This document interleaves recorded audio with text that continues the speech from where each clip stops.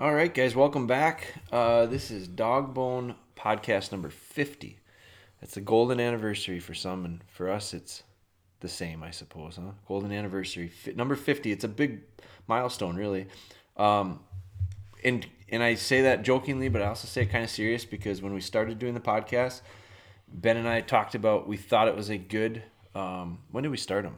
A year ago Oh, now. I'd say over a year. We started them and then we stopped. Well, we started them with Steph Yeah. because we started them out. Steph was with me on to start them out, and I really enjoyed that. I think she enjoyed it, but it was hard to coordinate and schedule, and we have a hard time getting together to have dinner, much less record podcast. And I say that kind of jokingly as well, but maybe not so much. I mean, busy schedules run in. We all run into busy schedules, and so it was the podcast was something that we started because we really felt like we wanted to have another way of providing and sharing content, but it became tough to get coordinated to do, and so we kind of took a break with them, and I don't know, we probably did maybe less than 10, I would say, to start out with, and then we kind of we for several weeks we didn't do them, maybe even months. I would have to look back, but what got us back into doing them was messages from you guys that are listening that said, I really enjoyed these. Are you going to keep doing them? Almost questioning whether or not the future of them was going to be continued. And so that was when Ben and I talked about it, and we said we should do them. We just got to do them a little looser. And if you listen to these, you realize how loose they really are. Our intentions are not to make them fancy or real high production. We do record them a little bit. Ben just puts the camera on a tripod, and we use them to do promos basically for that. But we also have talked about maybe at some point turning these into video pieces as well, and we might migrate that to our YouTube channel. But the significance of 50 is I feel like we have recommitted basically, and I say it because the reason we did was because of you guys listening and the amount of support we've gotten. So I want to thank you. Usually I thank you guys at the end. I'm gonna probably do it again.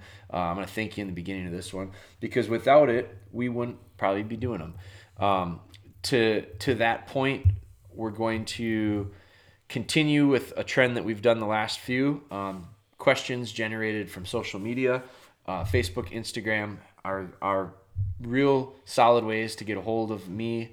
I do answer them. It just sometimes it takes me a little bit. Just depends on volume. Probably get, I don't know, on Facebook maybe 10 a day. On Instagram probably not as many, although the trend is shifting a little bit more to Instagram. As far as interaction and traction, we got into the whole social media thing, I would say, a little bit later than I wish we would have. But what we really do is we really try to connect with you guys through it. So we're going to use Facebook today to generate topics for discussion. Today we're going to talk a little bit because it's on the time of year. I have definitely seen a trend in the last 2 to 3 weeks shift as far as questions and comments and just thought processes within the outdoor community as hunting seasons slow down and end, deer seasons end. Shed hunting is the next logical season for a lot of people, including myself. Ben and I just got done, pretty much wrapped up our season hunting wise. And one of the things that is on our mind is what deer made it. Shed hunting is going to be a great way for us to confirm things. Trail cameras is another. We're really heavily leaning on another product line of ours. It's Hodag. It's the Hodag licking stick, which is the specific product, but the brand is Hodag. We've got a product line there that helps us with our trail cameras. So we have been monitoring those. We're going to continue to. Those are ways for us to effectively know when our deer shed antlers and not. I've got deer around my house here all of a sudden. It went from a desert where we had very few deer that I would see, particularly during daylight hours, but even at nighttime on trail cameras. It was really slow here. We don't have that much property, but we do plant a lot of beans, and those beans now become a major food source as soon as there's snow and cold. And so I'm seeing 10, 15, 20 deer a night now eating our beans. That'll be for a limited period of time because they will eat them out. We've got a couple acres, and that won't last long. But shed season is the next thing in my mind. And one of the things that we use our cameras and our licking sticks for is to gauge when and how early, if there's a particular deer. There was one deer a few years back that was big. He was behind our house. He was eating behind our house. We get trail cam pictures of him, quite a few of them. He'd come in our backyard and eat. As soon as the beans got eaten far away, they would slowly work their way closer to the house. We literally plant soybeans basically right up to our backyard. And towards the end of later on in the year, the deer would just feed closer and closer to the house. Well, we would watch this deer. He was in our backyard light. Really nice buck, and we ended up finding both sides of his antlers. Well, we knew, and these deer, that was a year that there was a lot of snow and a lot of cold, and these deer will not burn a lot of calories if they don't have to. So deer are smart. That's how they survive. And so it's a real simple math equation. Eat more calories than you burn. And so they don't wander around aimlessly. They're going to take the path of least resistance. So as soon as a deer trail is established, they all follow it. For a shed hunter, deep snow makes things a lot easier throughout the winter, because what it does is it eliminates my need to shed hunt most of the woods. As long as you pay attention to where those trails are, that's where you got to look, between bedding and food and on the trails, because there's no other tracks typically in anywhere outside of that. So this deer that we wanted the sheds off of really bad was on trails, coming to feed and going back to bed. And we made sure that we did not even think about looking for them until we knew he had shed both sides. And we found out based on one night he came in and he was shed. And within 24 hours, we'd found both sides because he didn't go more than a couple hundred yards from our backyard.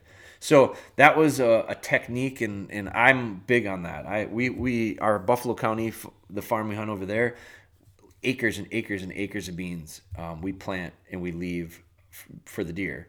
And we find a lot of sheds in the spring within 40 acres of those bean fields. And it's because those deer just don't want to, there's no reason for them to do anything else. Get up, go eat, go back, lay down. Get up, go eat, go lay down. So that's just like shed hunting idea that I think you really struggle when you bump deer around and push deer around. And as soon as you got smaller properties, if you push them off your property, they're really susceptible to pressure right now. They're not going to take pressure. They've been hunted for the last 3 months. And so the littlest bit of pressure, they're going to go, let's go away from that. And so as the seasons end and we all get excited about shed season, the people that stay out of their woods, which is a lot of people, don't go in the woods now because snow is deep and there's really no reason to be in there if you're not hunting. That's where the deer will live. And so that's where they spend the majority of the time. That's where the highest percentage or chance of them shedding out is going to be. So keep that in mind, I think, as you get prepped for shed season and get excited about it. The best shed dog in the world won't find sheds if they're not there. And so I tell people that a lot because the best duck dogs retrieve a lot of ducks. I mean, they always do. And part of the reason is because they're good duck dogs. They're trained. But the real reason is because they're put in a position that they have an opportunity to retrieve a lot of ducks. And good duck dogs, typically, the owners get invited to duck clubs, good duck clubs. Well, those are in good spots. You get asked to go to the good hunting spots when you've got a good, well-behaved dog. If you don't get invited to the good spots. So the ones that are good get the most opportunities because the ones that are good have the opportunity to go to the places that are good, if that makes sense. Shed hunting is the same way. The best shed dogs find sheds because sheds are there. You can have a dog that's trained really well, but if you take them where there are no antlers, you're not finding any. So you got to keep that in mind. A lot of people struggle with the idea of we never find sheds on our land. And I go, well, are there any sheds there to be found? Oh yeah, there's big, we got a lot of big deer. And I'll ask them to show me, and they show me pictures from November. Trust me, man, we all get good pictures in November. It's who has pictures in January, February, and March. That's the person that I want to go shed hunting with, because that's the one that you're going to find antlers from. So keep that in mind. Now, we're talking a little bit of shed hunting because this question comes from a guy this week. Let's see. He sent me a message. And we'll actually spin off of the shed question because I'm going to start right in the very beginning with him. This is literally, I got this on Monday, so it's a fresh question. Guy got a dog that was an English lab mixed with a Catahoula. He's going to have it be a shed hunting companion, and he'd like to track with it. He's got lots of questions on raising the puppy. He's done some reading up on the two breeds. He's seen some videos of ours. Either way, his questions, he said, are mostly about training techniques, not necessarily for sheds or tracking, but all around house training. And I think my answer back to him was, look, that's where it all starts, is the foundation. You guys have all heard me talk about that. It's a broken record. I'll continue to talk about it. I spend 10 to 12 months focused on that first and foremost. Bella, who is going to be 10 months pretty quick. I think she's about 10 months right now, actually. I think she turned just a couple days ago. She might have just turned 9 months. I'd have to look again. But she's 9 to 10 months, somewhere in that window. Very, very little formal hunting that we've done. Although this week, and we're going to talk about this a little bit, this week we started her picking up the antler, picking up the shed antler training dummy, conditioning to the shape. We did it for multiple reasons. I think she was about ready to get there. Also because we're filming some stuff for North American Whitetail. One of our Developing Your Deer Dog segments this year is going to be specifically, we're documenting Bella, which Bella's getting a lot of run. Like, she's getting a lot of exposure. We've got an article, a column in Gundog Magazine with her. We've got Bella Be Good, the series on our YouTube channel. We're doing a Bella Be Good series through Gundog, or through North American Whitetail. So for filming that, we had to film some stuff for our shed training segment. So that was part of the reason that we did it. But we just started in on some of that stuff. Leading up to this point, it's been all foundational stuff that transfers to the field, is necessary in the field to do the hunting stuff. So this guy's question said, I've got a lot of questions on just foundational training, basically. I think that's where it starts, and I put a lot of effort into hopefully relaying that information. So between our foundation DVD, our puppy DVD, that's the stuff this guy needs right now. So I actually made a mention in here to him. I said, our DVD series is laid out in sequence: puppy first, foundation second, shed and game recovery follows. And that's logical and makes sense. And I recommend everybody look at it that way. I also think that our podcast, our YouTube channel, our Facebook, and our Instagram are great supplemental tools that support those DVDs. The DVDs are sequenced and recorded logically, but they also, and so they give you a roadmap. But all these there's so many other variables that come up with training dogs, and there's so many differences between different dogs. So I think all these other tools that we're using to try to pass on information are the things that you absorb after you've got a general idea. If you jump in, I think if someone jumps into like a podcast and just listens to our podcast, or just watches a series on YouTube, or just watches one of our Facebook series that we've done in the past, I think it's probably going to help you. But I also think it may be confusing because it's going to have a lot of things that may or may not apply to you, and you have to sort through it. You don't have like this general idea or concept of the big picture of our goals with training and how we get to each one of those goals, because they're all linked together. So I think the DVDs give you that.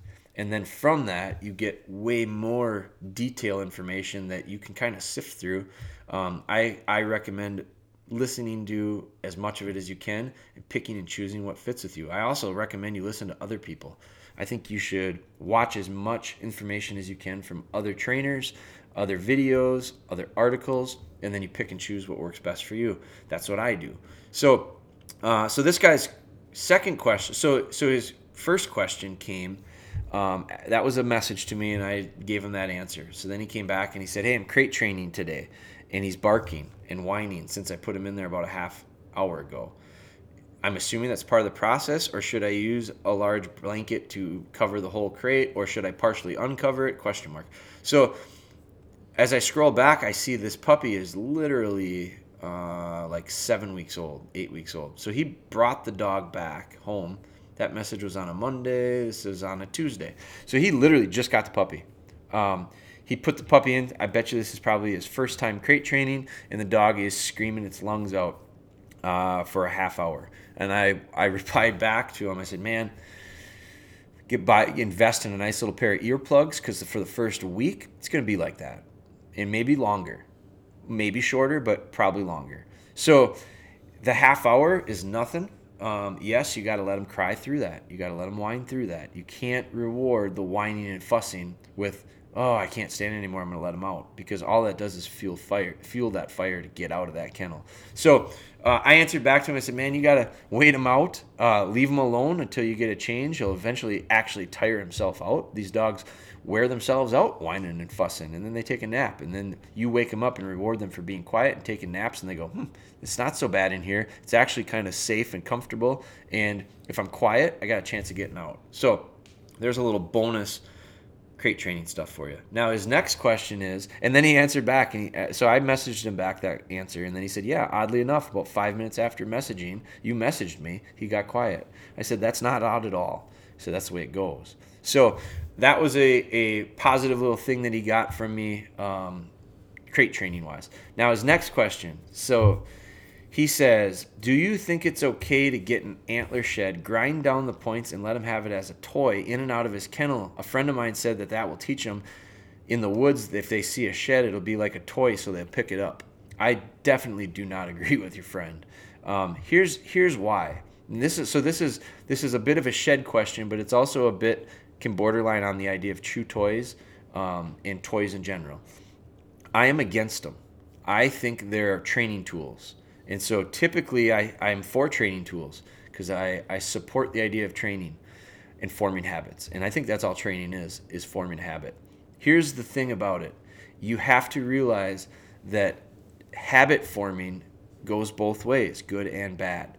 And so you are going to train, you're going to use that as a training tool. And the training tool will form a habit. And the habit will be a few things. If you give your dogs antlers as toys, I don't care if you grind the points down.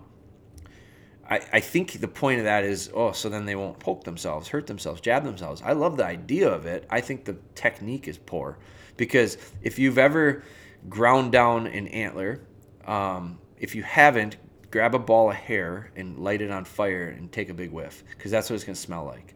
It smells like burning hair. It stinks.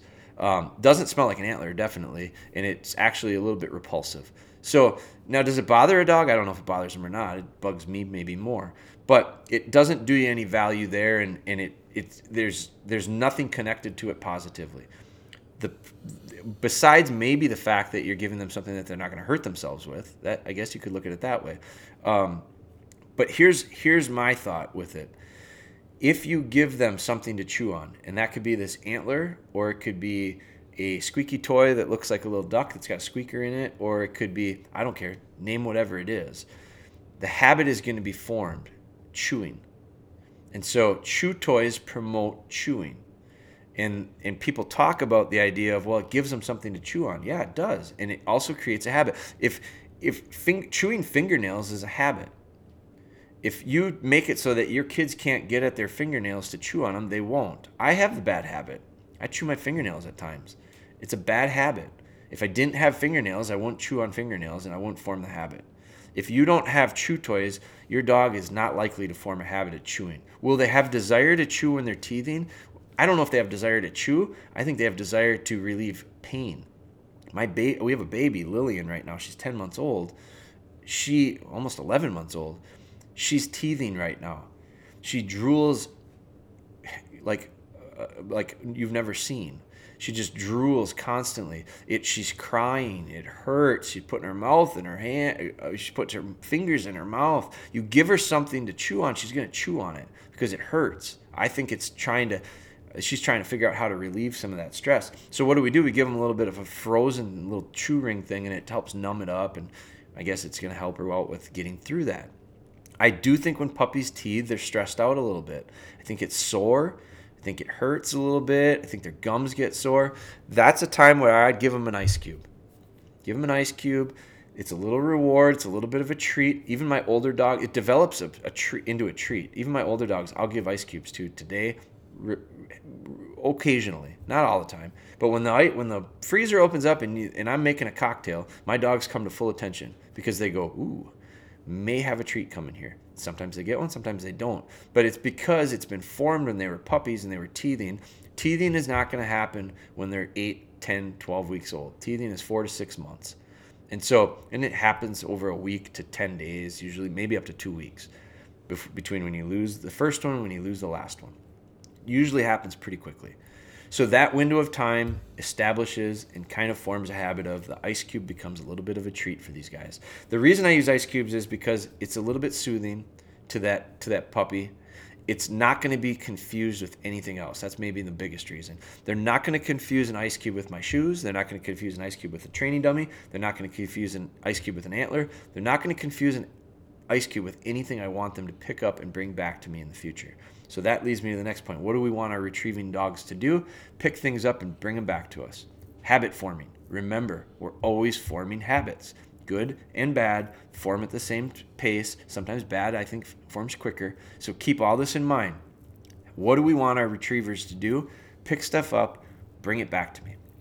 What do we do? How do we get them to do that? Well, first off, I think most of the time it's a relatively natural thing that they do. That's why you bought them, retrievers, because their last name is Retrieve. They bring stuff back to you. That's what they do.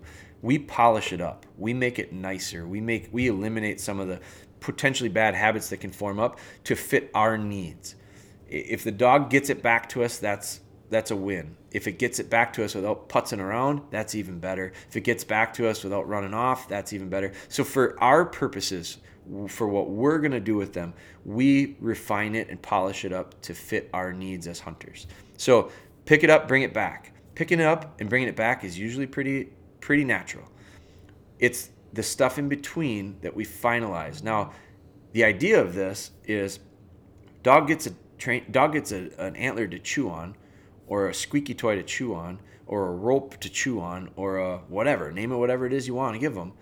I've seen, this is terrible, I've been in the aisles of Petco's and PetSmarts, and I've seen rawhide pieces that look like shoes. They look like a shoe. It's made out of rawhide. It's cute, and you give it to your dog. And then you get pissed when they chew up mom's pumps.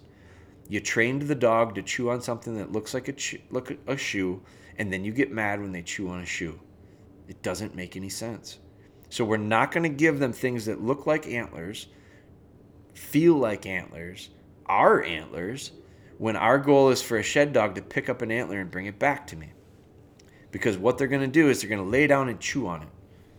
And the other thing that you got to keep in mind is habits are formed by repetition and consistency. So the more often you do something, the more strongly the habit forms. So when you've got that little puppy and you've got those antlers laying around the house or the yard or the kennel or the crate or wherever you're keeping them, and they chew on them for 10 minutes out of a 24-hour day, there's a habit that's formed. For 10 minutes, they chew on it. That's not what I want my shed dog to do. So let's get that out of the way. What do they do the other 23 hours and 50 minutes of the day? Ignore, walk by, not pick up, not chew, not do anything with the antler. What habit forms stronger if you do something for 23 hours or you do something for 10 minutes? What habit is going to form the strongest? The one that you do the most. So the last thing I want is to A, form a negative or undesirable habit, and B, I don't want to form the idea of a dog ignoring, leaving alone, walking past, getting bored with, seeing no value in a certain object. Now, certain things I don't want the dogs chewing on. So I don't mind if they walk past them all day long and don't chew on them, as long as they don't chew on them. My shoes, as my dogs get older, I'm looking over right now in the corner and Ben's moccasin. It's moccasin season around here, guys. We were Crocs all summer long.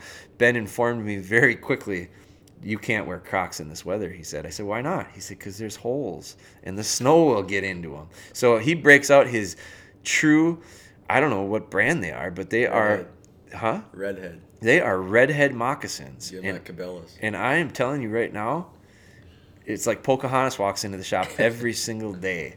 But he's got these little moccasins on, and I'm telling you, he gets pretty spiffed up for work. Today we're having a Christmas party, and Ben wore his sweatpants. So he wore his nice sweatpants, so and his flannel, and his nice flannel. But I think that's the same flannel you had on yesterday. It's my jacket. Oh, it's a jacket, but he wears it as a shirt. So whatever. I'm not here to judge anybody. You wear your red flannel every day. No. Yeah. That's a jacket. That's what this is too. What's the difference? I don't wear it like a shirt. You're wearing it like a shirt every day, all day. I'm cold-blooded. Anyway, it's cold out. And we're saving on energy, so we turn the heat down a little bit during the day. But that's beside the point. But anyway, moccasins are laying by my door, and I got 3 adult dogs that have walked past them as we came in and left them alone. I've got 3 adult dogs right now that are laying on their beds. Bella is not an adult dog. And Bella likes to pick stuff up. And Bella we called the crocodile hunter because she used to pick up crocs like crazy and pick them up and retrieve them to me. I did not correct her for it when she was younger. Just in the last 3 to 4 weeks, I've given her a firm, leave it, when she goes to pick one of them up. It's the first time I've ever turned her off of the idea of picking something up. And it's because it's time.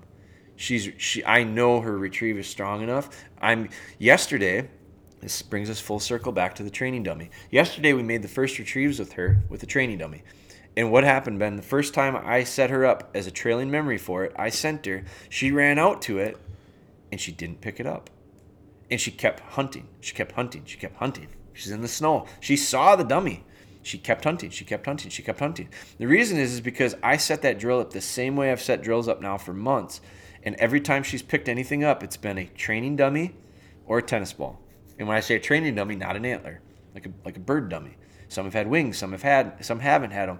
Our fire hose bumpers that we sell, we've got 5 sizes of them. She's picked up every size. And every time we went to a new size when she was a puppy, she'd struggle to pick it up because part of it was she wasn't sure if that was something she should pick up or not. And this time with the training dummy, which is an antler shape, and the training dummy is not going to poke her. It's not going to jab her. So there's no reason to all of a sudden cut tines off or grind tines down. It's let that look like an antler. If you cut all the tines off an antler, it looks like a stick. It doesn't look like an antler anymore. So the training dummy is what I use to introduce the idea of what it looks like without that risk of them poking, jabbing, or hurting themselves. It's not going to feel like a hard antler in her mouth. It feels like a training dummy, because it's made out of a similar material. So we did that yesterday, and she ran past it and wouldn't pick it up. So I said, okay, let's go over. Called her back. I picked up the antler, and I went, okay, I got to take steps back into training because me setting it up as a trailing memory was too far down the road. It wasn't A, it was somewhere around F, and I'm trying to get to Z. So I use this idea of A, B, C, D. Eventually you get to Z. Don't go from A to Z. So I tried starting out in the middle of the alphabet, and my dog didn't do it. Imagine that. So what do? Don't panic. Don't freak out. Don't get upset. I know people who have been mad at their dog and embarrassed at the idea that they won't pick it up. Oh, they're not going to be a shed dog because they didn't pick up the training dummy the first time. Literally, people feel that way. I didn't care. I went, oh man, I went too fast. Take a step back. I didn't start out with trailing memories with training dummies or tennis balls with the dog. I started out with it. I teased the puppy a little bit, and I rolled it out, and I let it chase down, pick it up. No steadiness, no formalities, just be predator, and this is prey. Chase it down, pick it up, bring it back. That she already brings stuff back. Predator prey is in her. So I teased her. I kind of got her excited about the training dummy. I pitched it. She ran down and started to try picking it up. And as soon as she started to pick it up, I went, you're a good girl. Come on, come on, come on, come on. And she picked it up and brought it back to me. And we did that 2 or 3 times. And then I asked her to be steady. I pitched it down. I made her stay. Then I sent her. Then I set up a trailing memory. So within 5 minutes, I had her doing the trailing memory, but it took 6 or 7 steps, baby little incremental things to get her to do it. It worked out really well. We filmed it. So it's going to be a Bella Be Goods video. I mean, it's a couple weeks out yet, probably. But then before we'll post it. And it's also going to be part of the North American Whitetail segment that we just filmed. So, I'm sharing it here. So one of the things that we're trying to become more efficient with is how do we use this basic training stuff and spread it out in different ways for people to be hopefully helpful. So you're getting a audio version of verbal video. So we did that. And we got her to pick up that training dummy. Today we're going to do the same thing. And so it's just a simple way for me to form a habit that is desirable. But I won't let her play with that dummy. And I won't let her walk past Ben's moccasins without having the understanding of she's probably going to reach out and want to pick them up. So when we went past them today, I had her on a leash. And she didn't really even pay attention to him, which was great. And that's because over the last couple of weeks, I've started to tell her, no, leave it. I've taught her that certain things do not equal retrieve, but certain things do. And so as we add things to the list of what does, we're going to continue to add things to the list of what doesn't, but we're careful before we start telling them what doesn't get retrieved. We waited a while and we were patient and we let the dog make retrieves of sandals, socks, mocks, Crocs, you say it, whatever it is. We let the dog pick those up early on. Now it's time to change that. So this idea of grinding the points down, letting him have it as a toy in his kennel, and your friend says that will help when he sees a shed in the woods, he'll pick it up and think it's a toy. He might, but he's probably going to respond to it the same way you've trained him, which is what we expect of these dogs. What our goal is to have the dogs respond to our training. And if you train into the dog, there's something that you can lay down and chew on. Or there's something that you can lay down and chew on a little bit sometimes. The rest of the time, just forget about it, ignore it, walk by it. That's the results you're going to get. And they don't process and think about things the way we do. They just understand what we teach them. And so that's where it's the great part, one of the great parts about working with a dog. Here it is. They'll do what we ask them to do if we ask them to do it in a way that they'll understand. And so they don't understand, and they don't learn the way we do. So we have to adjust our teaching to fit the way that they learn. And I think that can be said, like that's what a good teacher does. Whether it's dog training, whether it's teaching kids, whether it's coaching a basketball team, and the understanding and the willingness of that teacher or coach or trainer, the willingness and understanding of that, the amount that they understand and the willingness that they're able to make those adjustments, that I think dictates a lot of their success. Or it limits them to how much success they'll find. Because if you match up the exact right student, the exact right dog, the exact right player with the exact right elements and the exact right coach and the exact right scenarios, everything lines up perfectly, it'll work. But how often does that happen? It just doesn't happen very often. So the parts that need to be adjusted, the parts that need to be tweaked, are the parts that you control. And so I can't change my dog's genetics. I guess I could buy different genetics, which I do. I do try to find the dogs that fit me best. In fact, I'm trying to build the dog that fits me best. And I'm doing that with the help of what I think are some of the best resources in the country. I'm working with different kennels and buying certain genetics and certain lines and studying as much as I can. And then I mix and match until I figure out what I think is the perfect dog for me. That doesn't mean it's the perfect dog for you or the next guy or the next girl. But for me, it does. That's my goal. So I'm trying to even control that part of it. But one thing that you and I can 100% control is how we control our inputs into this equation. And that's our training. So I thought that was a really good question from Jesse. You guys got a little bit more than just one topic in that podcast.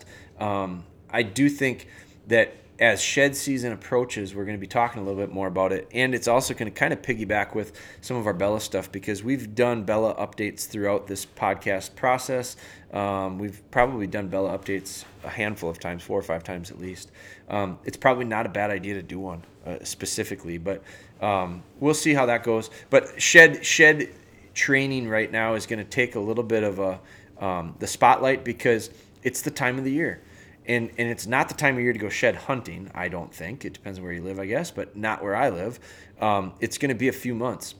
So right now, I look at it and I go, as we wrap up tracking, now we did some tracking with Bella. Bella got on her first track this last week too, which was awesome. We recorded it. We're going to be able to share a lot of that. But that's kind of winding down. Now, we missed we're going to still shoot some, we're going to end up shooting probably some deer late season yet, which we will have her to have some opportunities. we'll have more opportunities to do training with her than we will the real thing, but we're going to try to take advantage of the real thing in the waning moments here of our season. Some of you guys that are listening probably have later seasons than us, so you might be able to as well. But the timing of her age and where we're at and how it fit into our training, we're doing the best we can to fit what we can in prior to the season. Shed season is coming, and we're going to have a really nice opportunity to do some shed hunting. And we're not going to be bird hunting for another year. Well, not a year now, but it'll be 9 months before we're bird hunting. It'll be 9 months before we're tracking again after the next probably month. We probably have a month left. Then we're going to be about a 9-month wait, 8-month wait until we have a chance to do that. But sheds are going to be just around the corner. So we're going to shift our processes to incorporate and build in the value of the antler, the scent of the antler, because that's our next opportunity. And so as a dog that I consider to be relatively versatile, the foundation will be there and continue to be built.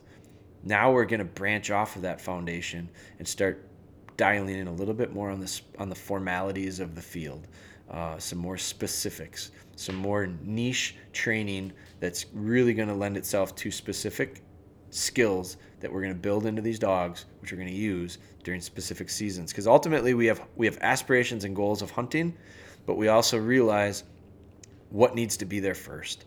And we also realize without that, we don't enjoy the dog the majority of the time. And to me, the best hunting dog in the world, I am not interested in if I can't enjoy the dog like I am right now with 4 dogs laying around us, quiet as can be, in the studio, our kitchen.